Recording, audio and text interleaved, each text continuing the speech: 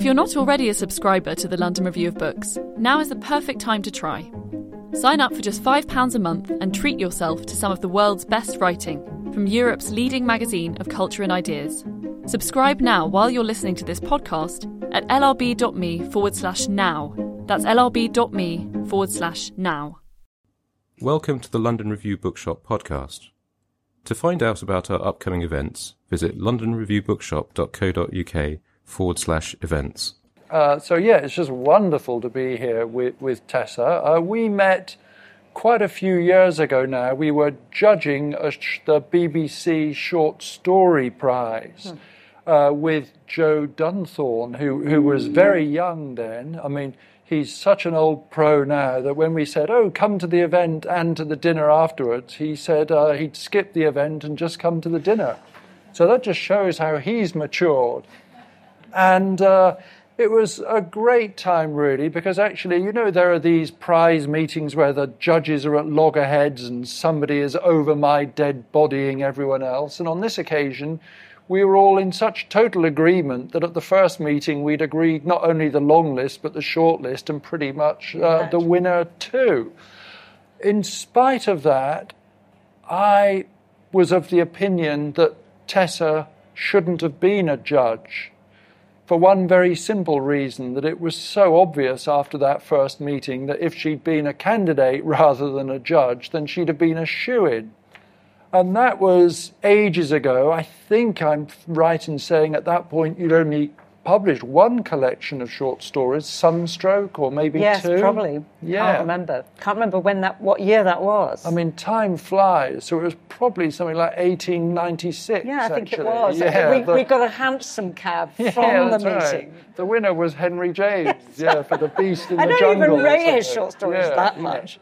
So so that was wonderful. And of course, since then, Tessa has just gone from strength to strength there's been, I think, 5 novels since then. And then we're here in a quite appropriate in my beginning is my end type way to celebrate the latest sort of batch of short stories. So let's start with that, Tessa. A collection of short stories. Is it, at a certain point, do you sort of just stop the sausage machine, as it were, and say, this is what I've got up to this point? Or does a given collection of short stories, is it ready for you because you feel it has a thematic or aesthetic unity, as opposed to just being, let's say, a bulletin of what you've done up to this Yeah, I wish it date? was the second thing, because that sounds rather magnificent and aesthetically rich. But I'm afraid it's the first. When I've written about 10 or 12 new stories, it feels about time to put them in a new collection. I don't put absolutely everything in, but I shed a couple of little occasional pieces, perhaps. But that's it. There must be themes, but they're just my themes. They're just the things I've been thinking about for the past 5 or 6 years, and therefore I've been writing about them. Yeah. Okay, well, this leads on to another question, because in preparation for this, I was rereading some of the stories in Sunstroke, and I was struck by the way, oh my God, it's there, fully formed, the Hadley world and style. And I was very keen to ask you if that was your sense as well, or do you feel, in what ways, you both are and are not, I'm guessing, the same writer you were when Sunstroke came out. So just perhaps you could elaborate. There's a sort of delay factor, I think. So Sunstroke, there's quite a lot of mothers with young children, young women sort of pushing against marriage, and that was then. And this one ends, appropriately enough, with a rather sad middle-aged lady living with her elderly mother. So I feel as if that's not the whole truth, and I always want to write about children and teenagers and middle-aged people, but somewhere the subject matter has altered. It has altered. About the style, I don't know. I don't really reread the old stuff very much. Sometimes it seems that some of those stories seem a little bit laboured, The sunstroke ones? Maybe. Ah. It's lovely that you don't think they are. So perhaps I'm, they're not laboured is not that. Just they sometimes take longer to tell the thing that now maybe I would jump across. That's all. But to combine my first two questions, so rather brilliantly, the new collection ends with a story called Coda, which in a way brings us up to date. It's not just mum and daughter, it's mum and daughter during the lockdown. Locked together during lockdown, yes. Yeah. And I did feel I was writing it kind of when lockdown was still around, and I wasn't living with my mother, and I'm not quite that embittered, middle-aged, strange woman. But I was down in the country with my aunt and my mother, and we were seeing lots of them. And I felt I was writing that story from inside a cupboard, actually. It felt very, very constrained. And yet funny. I hoped it was funny. The material, lockdown, all of it seemed to have great comic potential to me. Well, we don't want to give too much away, but it's comic in that great way. One of the great comic moments of it is actually when the mum collapses. Yeah. That sort of ridiculous sort of episode. And the daughter thinks she's dead. Yeah. There's lots of comedy to be had from old ladies lying on the floor. There really is, actually. Alas. So that's a story, as it were, torn from the screaming headlines of the moment, isn't it? Yeah. Which is maybe not like me, but I think I did feel I should write something about I don't know why. I just felt, this has been very strange. I haven't liked it, of course. Who liked it? And there must be something to tell. And that little tight lockdown family unit seemed the right story to tell about that collective experience. Well, the other thing about that story is, of course, like all great writers, you're so fantastic on people's faces, both the way that people are concealing what they're thinking and the way that the very act of concealment is a form of revelation. And then, as it were, a layer is added to that with the fact that they're wearing masks. Yeah, that was amazing. I sort of loved, there's a scene in the story where this slightly obsessive but not unsympathetic young woman who is reading Madame Bovary the while comes up against the woman she has a crush on in the supermarket car park in the winter's night with their masks on. There's an element of dark carnival or something about that. And she hears the bottles clinking in the other woman's bag and thinks that her own bottles will soon be clinking in her bag. And there's a sort of affinity between them. Yeah, it's so brilliantly done. But also the way you describe it there, Tessa, it's so fantastic because your world is often so entirely uninteresting to me. I mean, that word, you couldn't have made it sound more dismal. What was it? Supermarket, car park, all this kind of stuff. Yeah. We'll come on to say more about that. But actually, this is so I was asking you how when you decide a book of short story ends, and it turns out it's just what you've got up to that time. Let's move on to a slightly more difficult question, which is, how do you know when a short story has ended? Because that's a famously, as it were, open-ended thing. Yeah, it is the hardest bit about the short story is launching it and bringing it down in the right place. And I kind of feel I need to know that I've got that, bringing it down in the right place before I start. That doesn't mean it will be exactly as I envisage it in advance, but I have to feel at least secure enough that I know where something's going. And recently I did struggle with the short story where I really liked the material. I liked my people. It was a sister and brother in sort of middle age and then her old lover who's his best friend.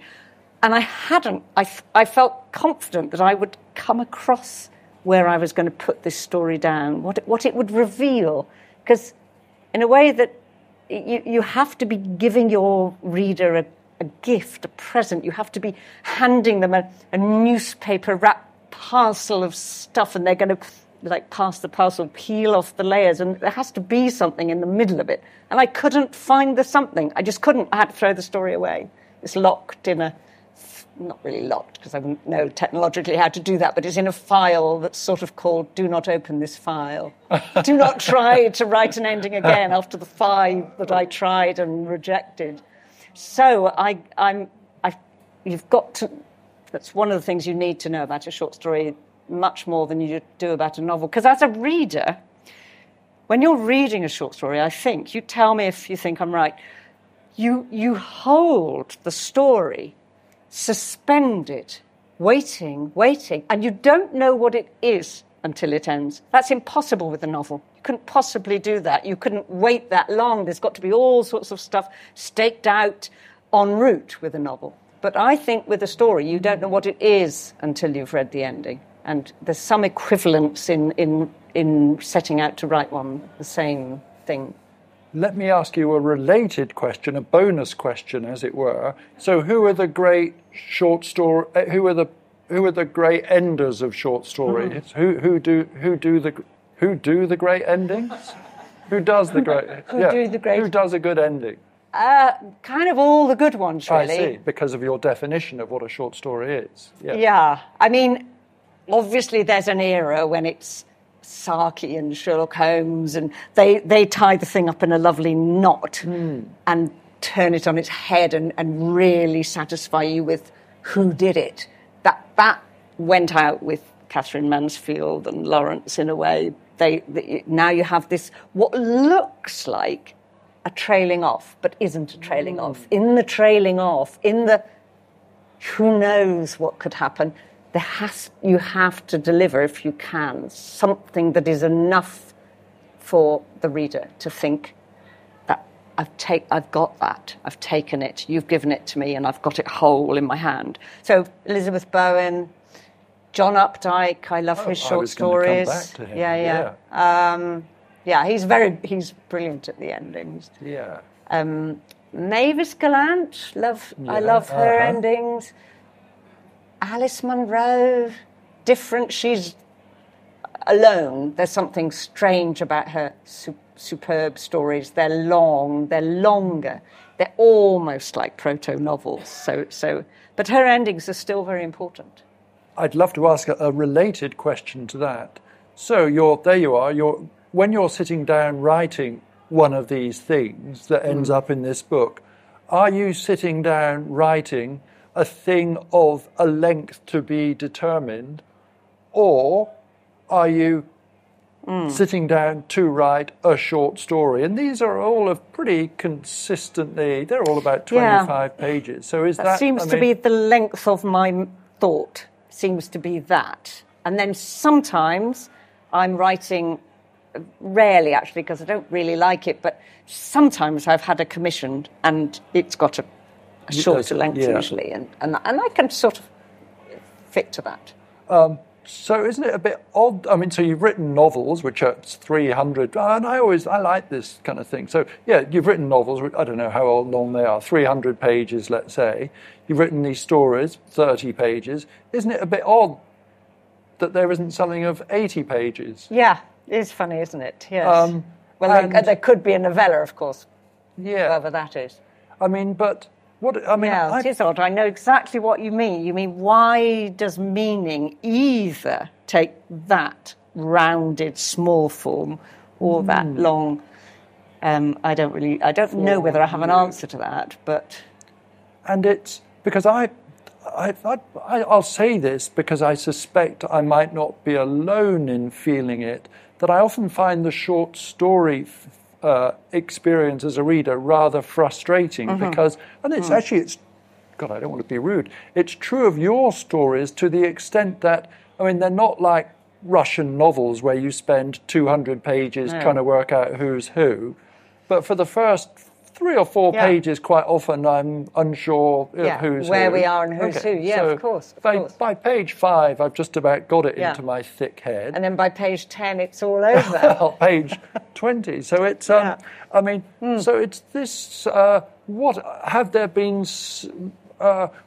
determines then is it not the case that sometimes you'll be sitting down to write something, a situation, which you think is going to be a short story, and then it turns into a novel, or have those novels always been begun with the intention of there being novels? Yeah, they have. They feel like a subject with a different heft to me. Although once I did with Clever Girl, in fact. I began, the first chapter was a freestanding short story, and then I thought, I really like this character. I reckon she could do that, and then that, and then that. And it did become a novel, but that's unusual. Henry James used to do this. He was always trying to write a short story and then would discover it had turned into one of the late novels.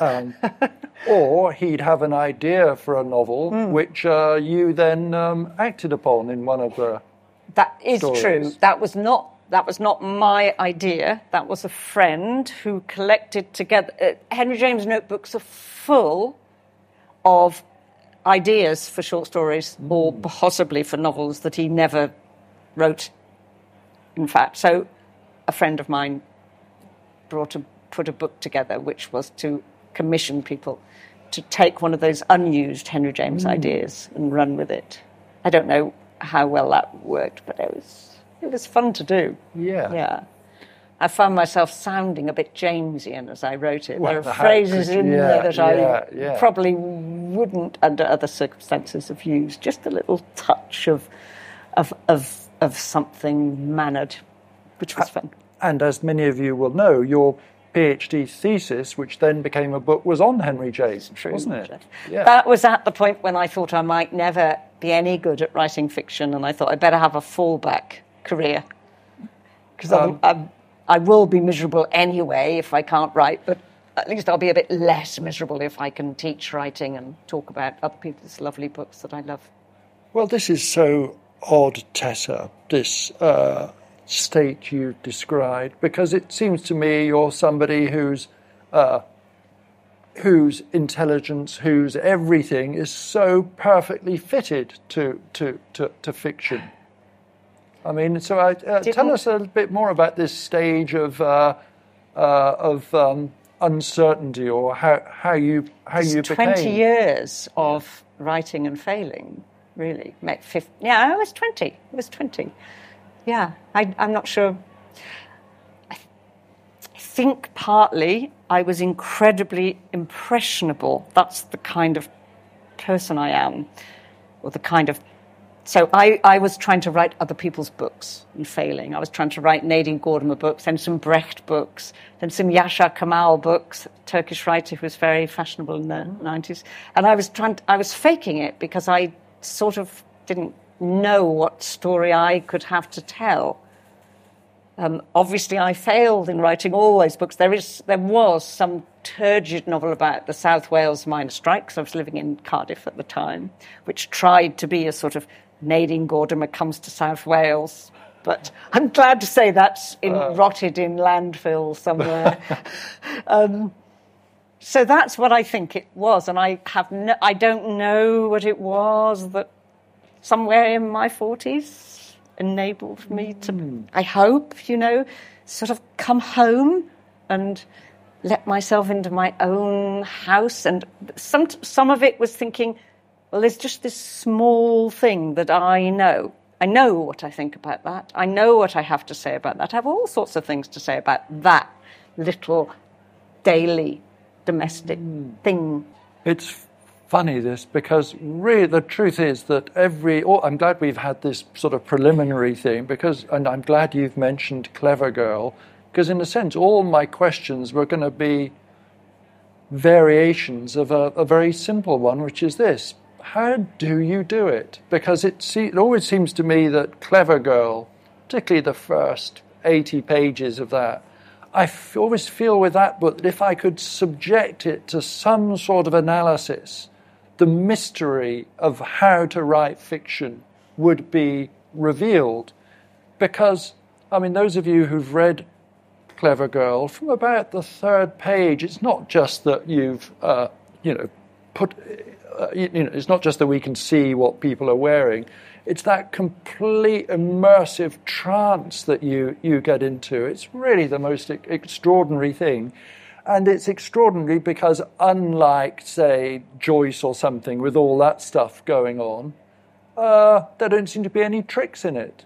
But to me, it's just the ultimate mystery, the ultimate trick of fiction, how to achieve that. So, how'd you do it then? I don't feel that secure often and I can still miss it. I mean, there is just, you can hit a sweet spot and you do sort of know it.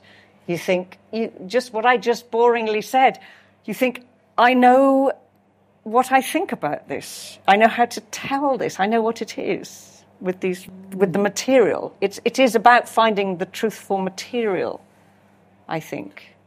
The right story to tell.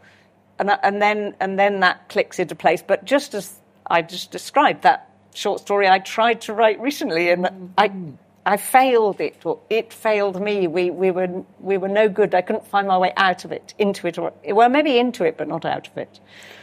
So is it the case that in a weird way, I'm aware of how ludicrous this is going to sound, that you were like sort of Conrad in a way, that you had to amass this experience. In Conrad's case, it was being a master mariner. Luckily, I didn't have to become a master mariner, because that might have ended badly. And then he retired. In your case, though, it was this accumulation of what one might call it domestic life, and then having the ability or the confidence to say, oh yeah, this is actually as interesting as being in the South Seas. Or I mean, I've read lots of other writers saying something like that.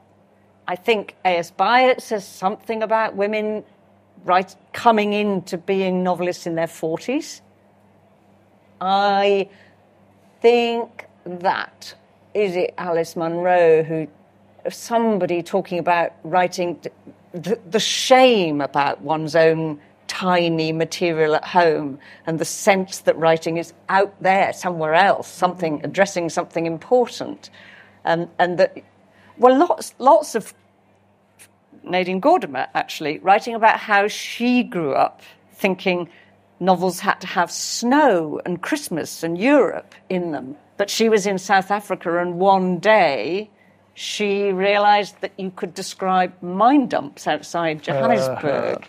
There is a kind of shame about the thing that is just ordinary to you, and you feel as if the magnificent business of writing belongs somewhere else, more important. And then one day, for some reason, you just turn home. You turn for home and just do it. And you do snow so well. There's that lovely bit, it's on page 111, and it's snowing. You look out of the window and you see somebody sees the row of dustbins, each with its lid of snow. I mean, that's writing. God, I just love that. And anyway, well, I could go through. I mean, I know what I wanted to do, because this is all part of my kind of thing of, of another version of this how do you do it question. And so it's this, really. I feel, I mean, there's sort of three ways of this, really. I mean, have you just got this incredible do you have a great memory? No, my brother thinks I do, because I tell stories about our childhood that he doesn't remember. But of course, partly I'm making it up, but also I have those 17 memories that he doesn't have. I don't have an especially good memory. No. I know I don't. My mother does. She's much better than me, though she's also a fictionalizer in her anecdotes and her narratives. So there's that. Okay, so that was so this is a three-part question. Okay. So there's the memory thing. Then, I mean, as I came here tonight, on the way here, I noticed absolutely nothing. What about you? Did you notice anything on the way here? And if you did you make a note of it? I know exactly what you mean. I can remember reading D.H. Lawrence and just thinking, well, I'll never be able to be a writer, because I didn't know that plant looked like that. I think that's the feeling one has with writing that you like, and I love it that you have it with my stories. It's amazing. But the point is, you will, Geoff, because you do write wonderfully. And of course you notice exactly what you needed to notice, and you put it down there. Of course you do. And it's the brilliant illusion of writing, fiction making in particular, but also that thing you do, that by putting 3 things on the page, you create an entire hinterland. Yeah, I mean, I say not yes, that's what I do, but no, yes, that's what you do. So the third thing, which you've sort of preemptively answered then, is this. So it all has to happen at the desk for It happens at the desk. It isn't something that you have in advance of the desk. No, absolutely. And one of the things I think is hardest in writing is to actually describe people's physical presence. But then I love to have that because it matters to me. What people look like and their aura matters. So it's really hard to do. Obviously, it's not like painting, which is marvellous at conveying. And you can read the whole of Anna Karenina and think that her hair is, I don't even know, is she blonde or dark? Is she blonde or dark? I can't remember. No, I can't remember either. So in other words, it's a really odd thing that writing does, because what you try and do is put down 3 markers which will somehow help the reader to make a presence. It's not quite an exact physiognomy. It's not like a photograph and it's not like a painting, but to make a presence. Yeah. Well, but you say it's 3 things, but you do about... Well, the thing is that you do this thing, there's just the inventorying of things, so the accumulation of details, but then, of course, you do that. This is why I think Clever Girl is the Rosetta Stone of fiction. You combine that with this great narrative propulsion, and also then there's the psychological dimension. And, of course, like any cross-examining lawyer, I have some evidence. So here we are, page 196. This is just a thing here. This is one of these sort of little moments that so often erupt in your books where nothing much is going on. Then suddenly Mia says, I'm unhappy, Mia complained, waggling a cigarette between lips thick with plum colour, clicking at her lighter listlessly. Okay, so that's an amazing moment. You can see that. Yeah, I can see it. Yeah, I can see it. I don't know how you do it, though. I don't know how you've... Okay, and here's then the next page. This is even more remarkable. So they have a bit more... They have this ridiculous conversation. And then it's this. Mia brightened up, prodding out her cigarette in one of the leftover smoked salmon tartlets. I mean, that is... it's just... I can actually tell you when I was about 18 or 19, I lived with my aunt and uncle for a while, being their au pair girl or something. And I remember cooking with my aunt steak for some posh visitors they had. And one of them didn't eat the steak and put his cigarette out in this piece of fillet steak. So that did go into my memory banks. But I had a smoked salmon tartlet instead. Just something appallingly prodigal and insulting to food and cooks, isn't there, in that act? Are you a good... I mean, you write well about... You're an amazing writer about cooking. Well, the thing is, I've made a list here of... is there...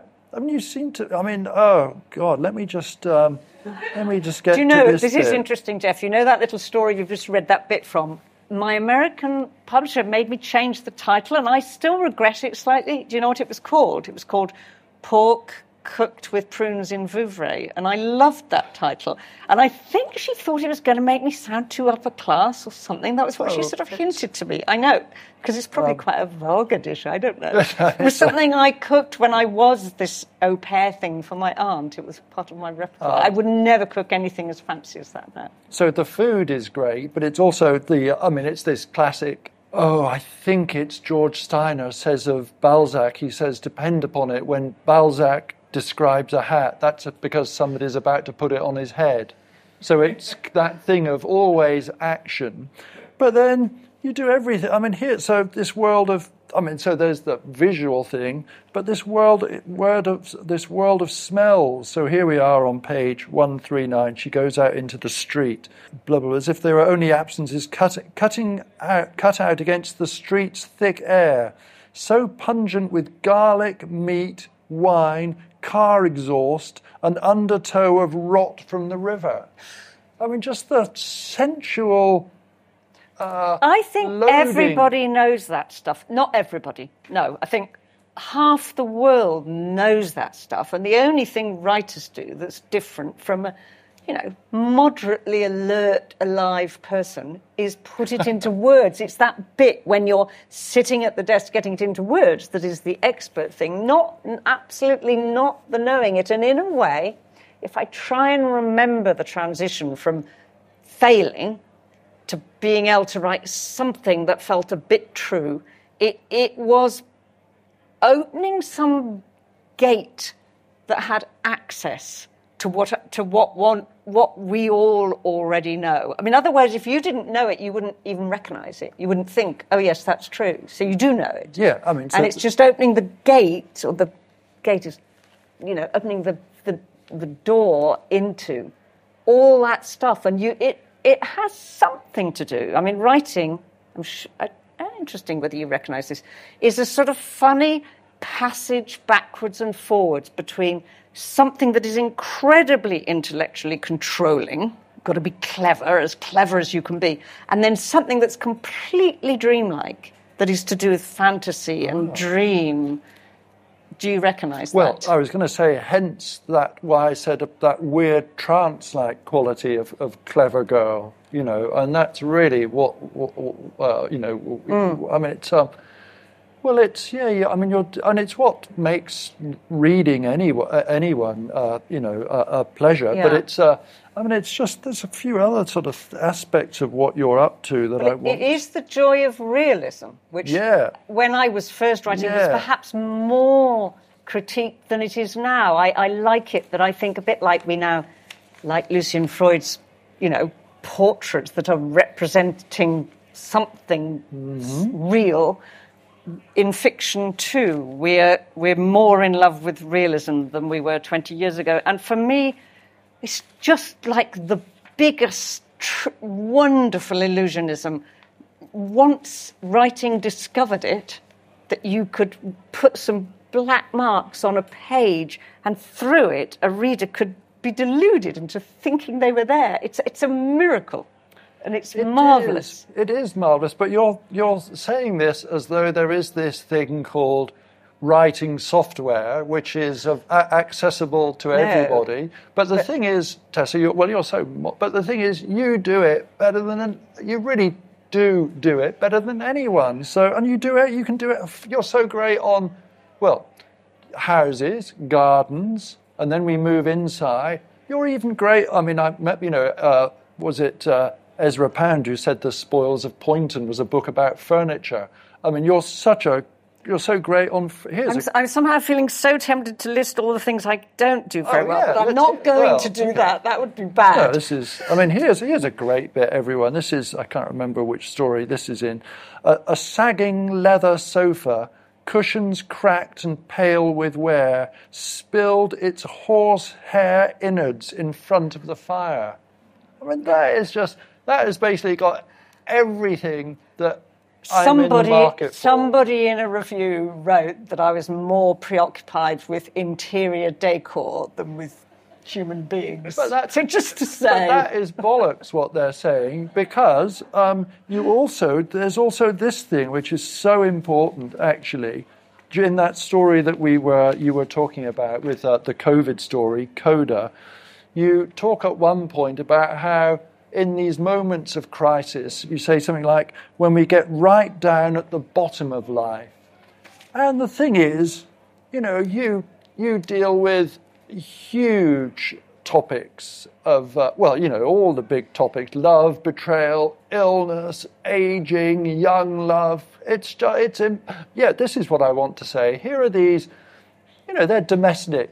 It's domestic life. It's sort of British life. They occasionally go on a holiday somewhere, but you're emphatically not going up the Congo in the Roi de Belge or whatever Conrad did. But it's all there in it's the abundance of your world that staggers me. And it's a world that I, in a sense, couldn't be less interested in. I love that. Oh. But I'm slightly... That's just my... I'm not taking a call. That was my alarm to say, we've got to keep quiet soon. But there's just that interrupted your train of thought, Tessa. Yeah, well, you're lovely, you're embarrassing me. That's so nice that the story's true there. It's incredible because I can so remember 20 years ago the feeling that I would never be able to do that. So, and I'm, wow. Well, that alarm was to say it's going to be time for questions from you. But actually, I want to just mention one other thing. There's in the story where one of the people is reading Madame Bovary, somebody quotes this, Lucy Caldwell quotes this, you saying, you talk about Flaubert, the ferocious, pure aim of the words, right at the heart of reality. So I like the right at the heart of reality. There's nothing ferocious about your writing. It's sharp. Do you think there's ferocity there? Not of a Flaubertian kind, no. What's non-Flaubertian ferocity, if I may be so bold? Well, he's that whole French thing of a kind of devastating, brilliant, exhilarating, deep cynicism about life, about everything. Everybody's no good. That's why Madame Bovary is such an extraordinary novel, because she is so silly. And yet we are hanging on her every movement, her every remark. So I don't think I have that. It's very masculine. And I don't have that in me. I love it. And in Free Love, I mean, Phyllis is silly too. Yeah, that's true. I'll just ask one more question. It seems to me that there's this, now that I've read a real lot of your stuff, it seems to me that there's one particular thing that we keep coming back to, which is this kind of importation or eruption of that American countercultural hippie stuff into British life. And, I mean, of course, that's entirely what Free Love is about, but we keep getting different versions of it. I mean, Free Love is about that, and it crops up again and again in the stories. Either the staid world that is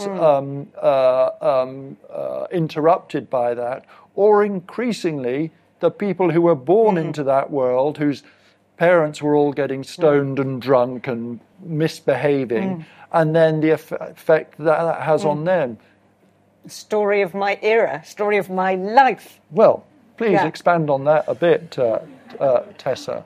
Well, you want to tell the story of your time. You want to record it in some sense. I do think I feel as if when I'm reading past writers, like the 19th century, reading George Eliot or reading Jane Austen or Dickens, part of the joy is if they are capturing for you that real otherness of then. So although it's an odd thing because you're immersed in your own time, you have an appetite. I have an appetite for catching what it's like to be alive now. And if you live for long enough, it's not just now, it's actually 10 years ago and 20 years ago and 30 years ago and 40 years ago, and all the change, the sociology and the anthropology that comes with that stretch and that eruption of counterculture in the 60s, which is defining, really. I mean, I was just a child, but it was defining in my parental ambience. They weren't crazy, my parents, but they were glamorous, and they thought they were going to be utterly different to anything that had come before. They thought they were going to be free. Mm-hmm. And then we are the children of that, to some extent. They were only glamorous in a very small way, by the way, I ought to say. My dad was a school teacher and my mum's a dressmaker. But everybody could have a bite of this free in the 1960s. So in a way, it's perhaps not surprising you can do that. But there are young people here, so it would be great, because we're praising Tessa so much, feel free to disagree. But it seems to my aging self that you're great at the current crop of young people too, which I guess you have access to. Obviously, I deliberately had children in order to study them. Such devotion to this to this trade. Yeah, but no, it's. I mean, I really feel I understand so much more about young people now by weirdly reading old Tessa Hadley. You may be deluded in that, Geoff. Anyway, I'm sorry that I've slightly overrun in terms of asking questions, but I mean, I just love asking Tessa stuff. But now, please, I mean, it's now over to you for questions, and I think we wait till you've got a microphone. Thank you so much. I've really enjoyed hearing your stories read through the New Yorker Fiction app. And I'm curious about what that relationship is like, a repeated relationship, writing for a particular editor, and developing that. I wonder what that's like as a writer. I mean, to begin with, it was like a miracle. In fact, I have a sort of story where when I was writing and failing, one agent was vaguely interested enough to meet me, though she didn't want to take any of my stuff. And she said, well, just keep writing short stories and put them around here and there. And I knew nothing. And I knew that all the writers I admired had been in the New Yorker. And I said, what shall I send them to the New Yorker? And I saw her look at her assistant and go, So that did add a special extra layer of delight when Deborah Treisman took my first story sort of as the first novel came out, she took the first chapter, which was a bit like Clever Girl. It worked as a freestanding story as well as being part of a novel that was written episodically. I seem to use, it's so lovely. But it makes me anxious, so I'm always anxious that she will turn a story down, and she does. And I trust. I once or twice she's turned something down, and I've thought, oh no, I think you just didn't get that. Americans don't like you writing about America, actually, which is probably there's probably an inverse thing where we would read some like Woody Allen filming London, and he had that student in a flat that you'd have to be a Saudi millionaire. I can't remember which film it was, but just getting something wrong. So probably I sometimes get things wrong. It's lovely. Are things ever too English or British for them? No, because I think that's sort of. I mean, it's astonishing to me that Americans want to read stuff about anything quite so British, but actually I feel that's probably part of the taste. I mean, I think New Yorker subscribers are a bit Europhile. So that's probably what it is. In terms of the editing, I mean, it is notoriously meticulous and exhaustive. And when it was first happening, when it was new, the first few stories, I would just feel, oh, God, they don't really like me at all. They want to change so much. That's awful. And then I gradually just realised that that's like the best honour you can really have to your sentences, is for someone to go through them and say, are you sure about that? And you've used that word there as well. And all of that sort of fine tooth comb work it becomes a pleasure, actually. It really does become a pleasure as you relax to it. I like doing that. Tessa, earlier you mentioned feeling that the earlier stories in Sunstroke maybe take a bit longer in the telling than the more recent stories. I don't necessarily think that's true. Whenever I read one of your stories in the magazine, I'm immediately there with the characters. But to the extent that is true, is that because of that relationship over time with the publication, or is it just that you've been always holding yourself to a higher standard over time? What do you think? I think what one gains, but not infallibly, is confidence in yourself, and you can just make more careless leaps. You have fun doing them and you don't doubt it. So it's more a kind of confidence that comes with having done it lots of times before, I guess. I don't really want to betray my earlier stories. To be honest, I don't very often look at them. It's strange looking at them. It's sort of charged and anxiety-making, a bit like looking at an old diary would be, which is a funny thing because I don't think I write very. It's not close autobiography. It isn't my own life, and yet it is. It is distorted and hidden, but underneath it is, and so it is like being intensely plunged into a past that's gone. So actually, yeah, it's quite odd. Hi, I just wanted to ask a question about Coda. It sort of bucks the trend slightly in terms of your writing style, because normally you inhabit a kind of omniscient third-person narrator, and Coda's written in the first person, which actually quite shocked me because I don't think I've read anything else of yours in the first person. And I just wondered what kind of challenges that presents, or joys, in fact, and just how it feels to shift gear like that. I mean, I love writing in an omniscient third person, because it seems to me, just the thing Geoff and I were talking about you can be in a scene in my imagination as I sit there at the desk, and I can milk it from every direction. I can know things that the characters don't know about themselves, or only know tacitly, implicitly about themselves. So it seems to me a really rich perspective, and it has my voice in it in some complicated way, or a voice, a narrative voice that is sort of something like mine. So when you're taking on a first person, you've got to be sure that first person is very rich, very, very strong for you, like Stella in Clever Girl. I just liked being in... Do you know what I had to do in Clever Girl? When I'd written quite a lot of it and I read it over, I realised that she'd become mannered, and I had to take her down a lot. It's tempting with the first person to overdo it a bit, to over-enrich it, and so I took her voice down a bit. She was a bit sarky, a bit full of her perspective on things. So I had to... Because if you're living with someone for a whole novel... you've got to not wear out your reader's patience. I don't know why Coda was first person, but it needed to be, and I loved that first line. Now I'm going to forget exactly what it was. Something like to read a bit, Tessa, didn't we? We you did, could read the beginning of Coda, perhaps. I could. Shall I? Shall we just a little bit? That? Sorry, okay. That was my fault. We should have. Okay. Yeah. Well, I and then see if I can then imagine why I had chosen to read it in the first person. I went upstairs in my mother's house, telling her I was going to the bathroom.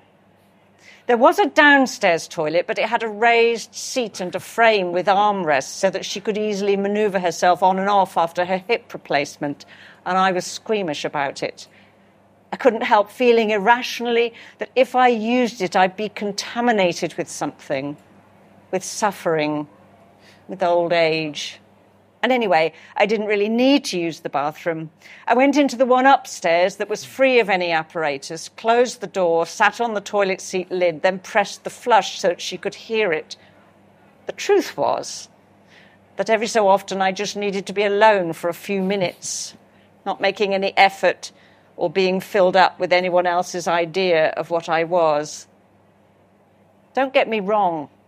First of all, my mother wasn't really suffering. She was getting along pretty well for 92.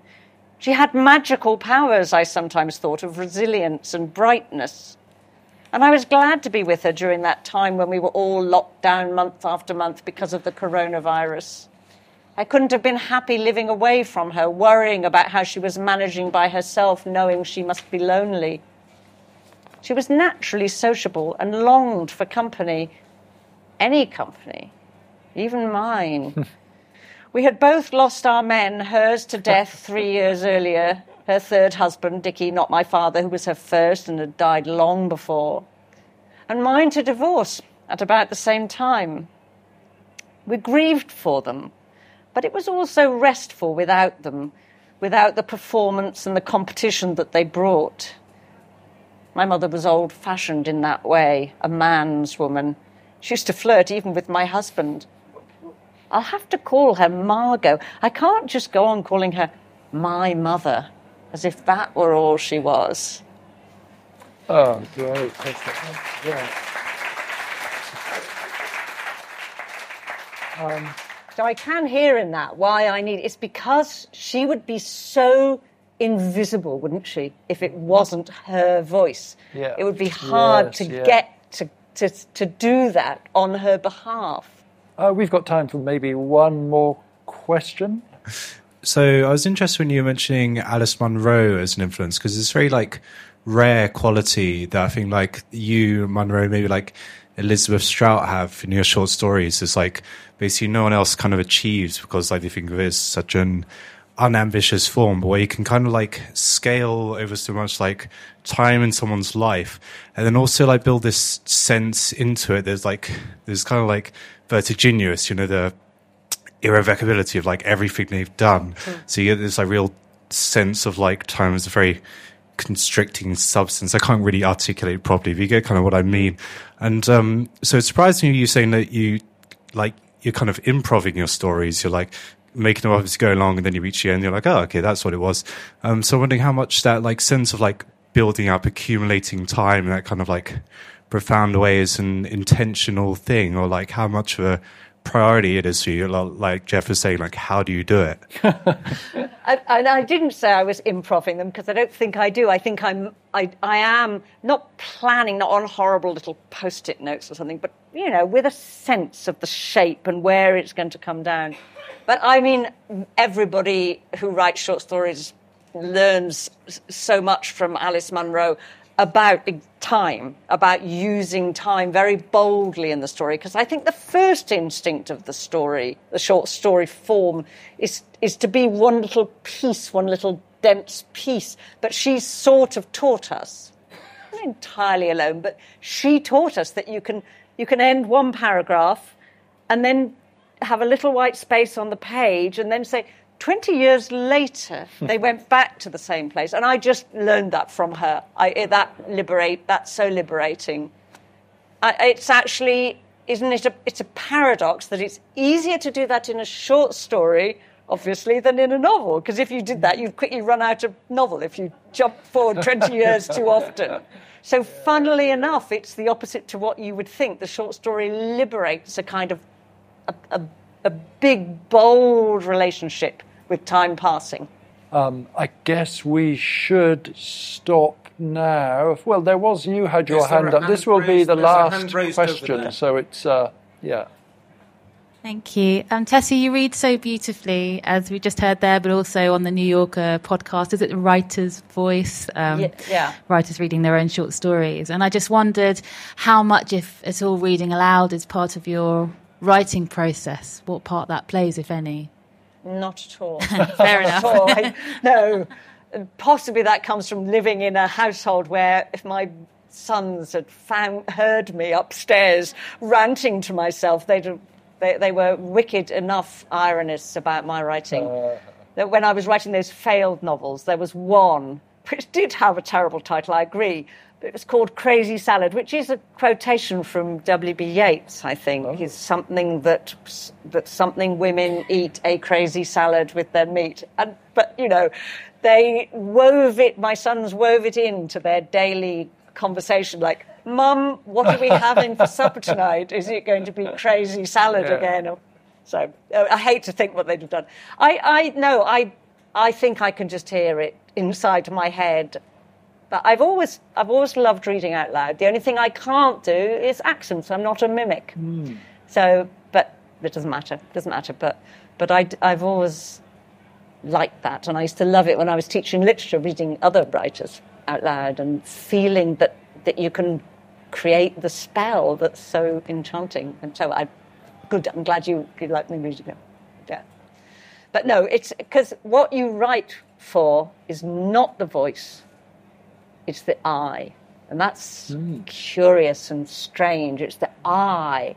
And when you're failing and making a mess of a paragraph, you have to make your poor brain and eye look at it and again and take that sentence out and look at it again and look at it again. And it's mysterious. It's the I that you write for.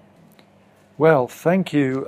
Thank you so much, Tessa. Tessa, you. Well, no. And thank you, Geoff. Well, it's honestly my pleasure. So thank you. Thank you. And all thank for you, coming. audience. Okay. And Tessa will answer more questions because she's so nice and sign books and Thank you so much for coming. Okay. Good. Great, Tessa. I knew that would be great. Thanks for listening. To find out more about London Review Bookshop events, visit londonreviewbookshop.co.uk podcast.co.uk/events.